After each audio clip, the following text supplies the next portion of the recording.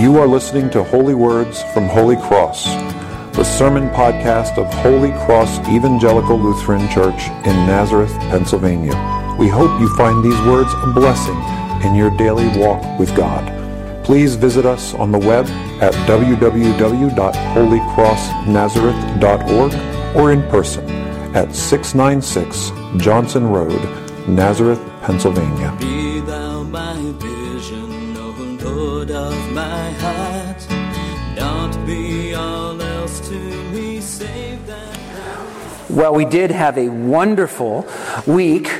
As Deacon Michael said, we spent 24 hours in a car together, about 10 minutes of silence in that 24 hours, and we're still talking to each other, so it's all good.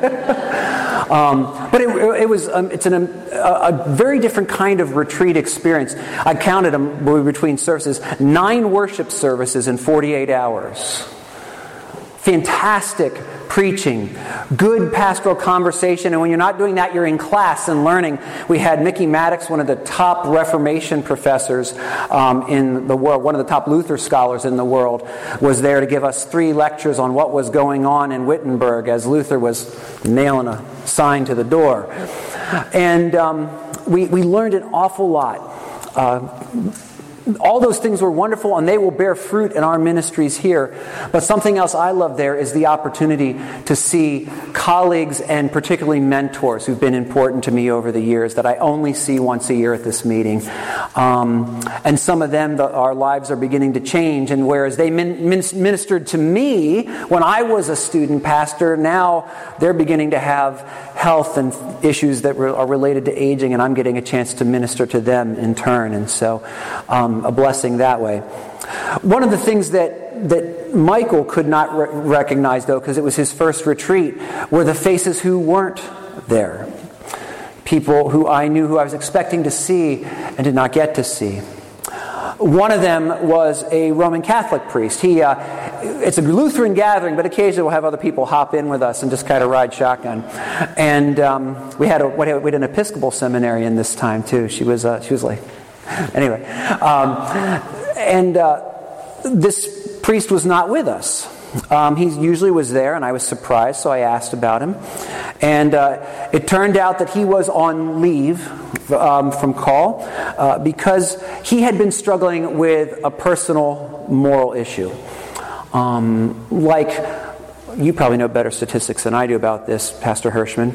But I've heard that roughly 20% of Americans with the rise of the internet are now addicted to internet pornography, and even 10% of pastors. And so he was struggling with this issue. Now, with everything going on in the news, he was not soliciting children. His temptation was more traditional.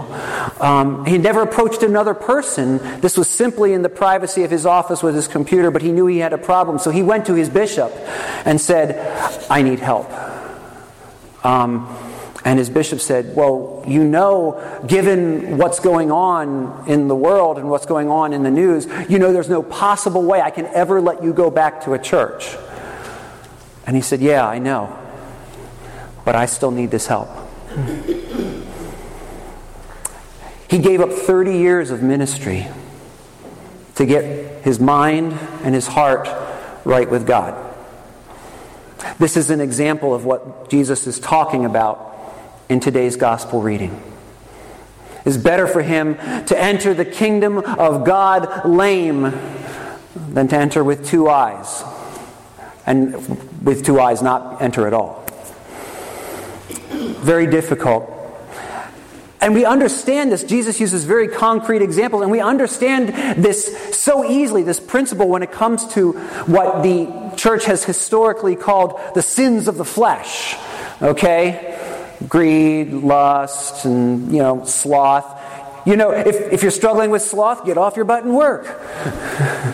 If you're struggling with greed, reduce your expenditures over here so you can be generous to people over here with the riches you have. With lust, we pull back and find a new channel for that energy. But it's harder. What about what the church used to call the spiritual sins? What about pride? What about wrath? What about envy? How do you cut that off and get rid of it? Because that's in your heart. It may never show on the outside. Well, a couple of weeks ago, I promised this congregation to be transparent and share my own struggles because we're all in this together. And so I want to share with you an experience I had of trying to conquer and cut off some of those spiritual sins in my life. We got back from Chicago, and yesterday morning I was invited by a congregation member to meet with them in a restaurant. And I was not looking forward to it. Not because of the congregation member. I was looking forward to spending time with them, but because they chose the restaurant, and that restaurant is a favorite haunt of a former friend with whom I've had a falling out. And as I was doing my morning prayer and getting ready to go to breakfast, here's what I found. Maybe you had this happen to you. You ever have like in your mind 15 different possible conversations with somebody you might run into? Did you ever do that?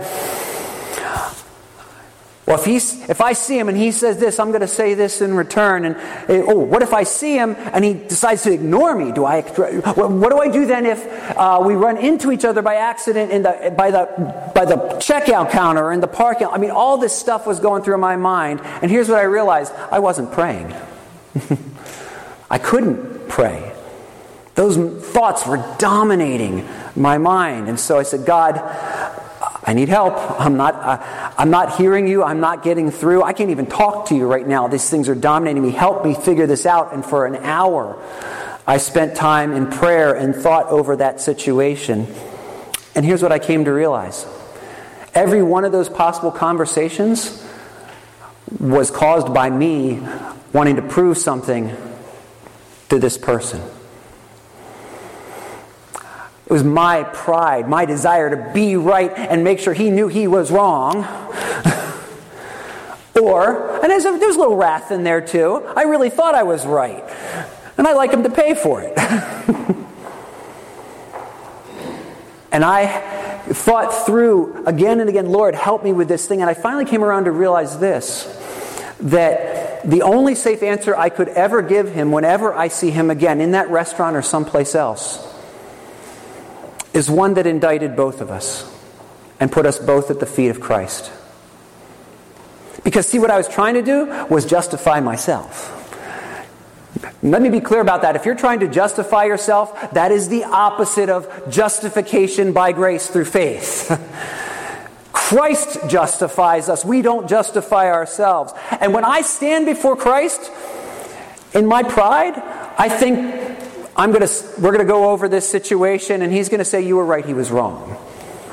But what happens when he looks at me and says, you were wrong? Am I willing to take that judgment from my Lord? Because if I'm not, that's the hand I don't want to throw away. That's the eye that's going to keep me out of the kingdom. I have to accept my Lord's judgment. And I'm guessing when he sits the two of us down in glory, it's going to be like, let me tell you how you were both wrong.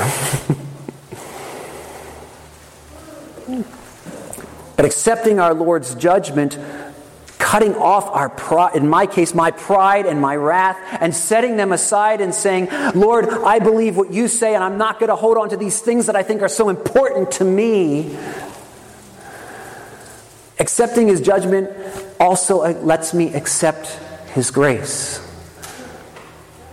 Because whenever our Lord judges us, we also hear the words of forgiveness with them. Yes, you sinned. And yes, I came to forgive you. Let go of the thing you're holding on to so you can accept what I'm giving. One of the most heartbreaking sentences I ever read in my life was by a theologian named Callistos Ware, and he said, the problem with hell is that the gates are locked on the inside. And I knew that because in that moment I couldn't talk to God because my pride and my wrath were in the way. As soon as I let them go, communication was restored. We're not saved by our works, but we can let go of things we're holding on to so His grace can flow in us and through us. And we can be saved. I was going to close with another story, but the Lord gave this one to me this morning as I came into church. If you look in the front of your green book on pages 10 and 11, there's a list of saints' days. These are days we celebrate. They're always celebrated on the day somebody fell asleep in the Lord. Okay, someone died. Well, today is Jerome's day. Jerome the translator. Jerome is very famous in church history because he translated the Bible into the common language of the Roman Empire, which was Latin. Okay, same thing Luther would do 1,100 years later, translating the Bible into German. The translation he provided was called the Vulgate. It was the standard Bible for all Christians for 1,000 years, 1,100 years, really.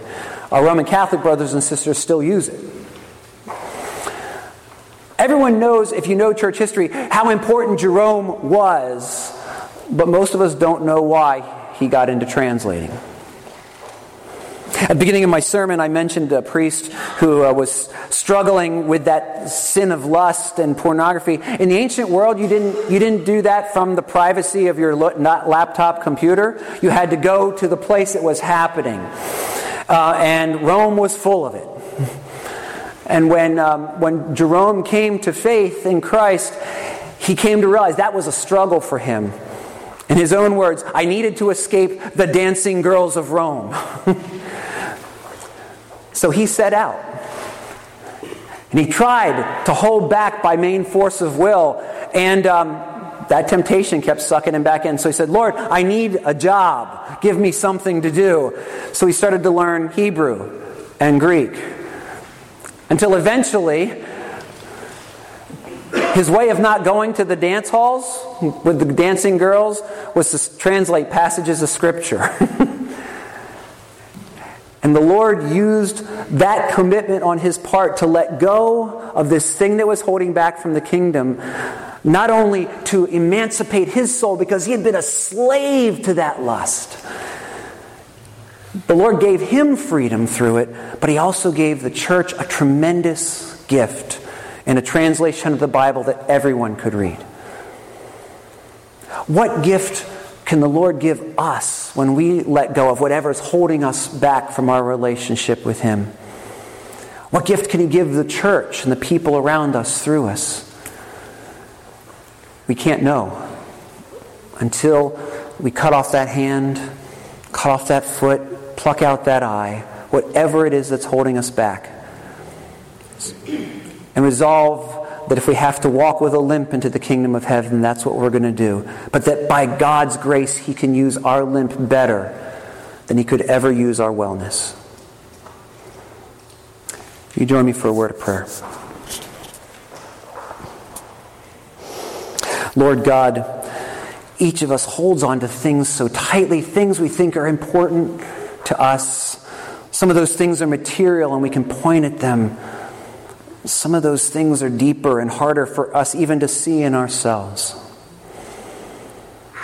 But Lord, you came to free us from our slavery to those things. Help us to let them go. Not so that we can by our works earn your merit and favor, but rather so that there's room in our lives for you to do the things you wish to accomplish in us, to help us grow more and more like our Lord and Savior Jesus, more full of grace and truth, love and compassion, and strength and courage. We ask these things in his blessed and holy name. Amen. Be thou my vision, O Lord of my heart. Not be all else to me, save that thou art. Be thou my best start in the day and the night. Waking or sleeping, thy presence my light.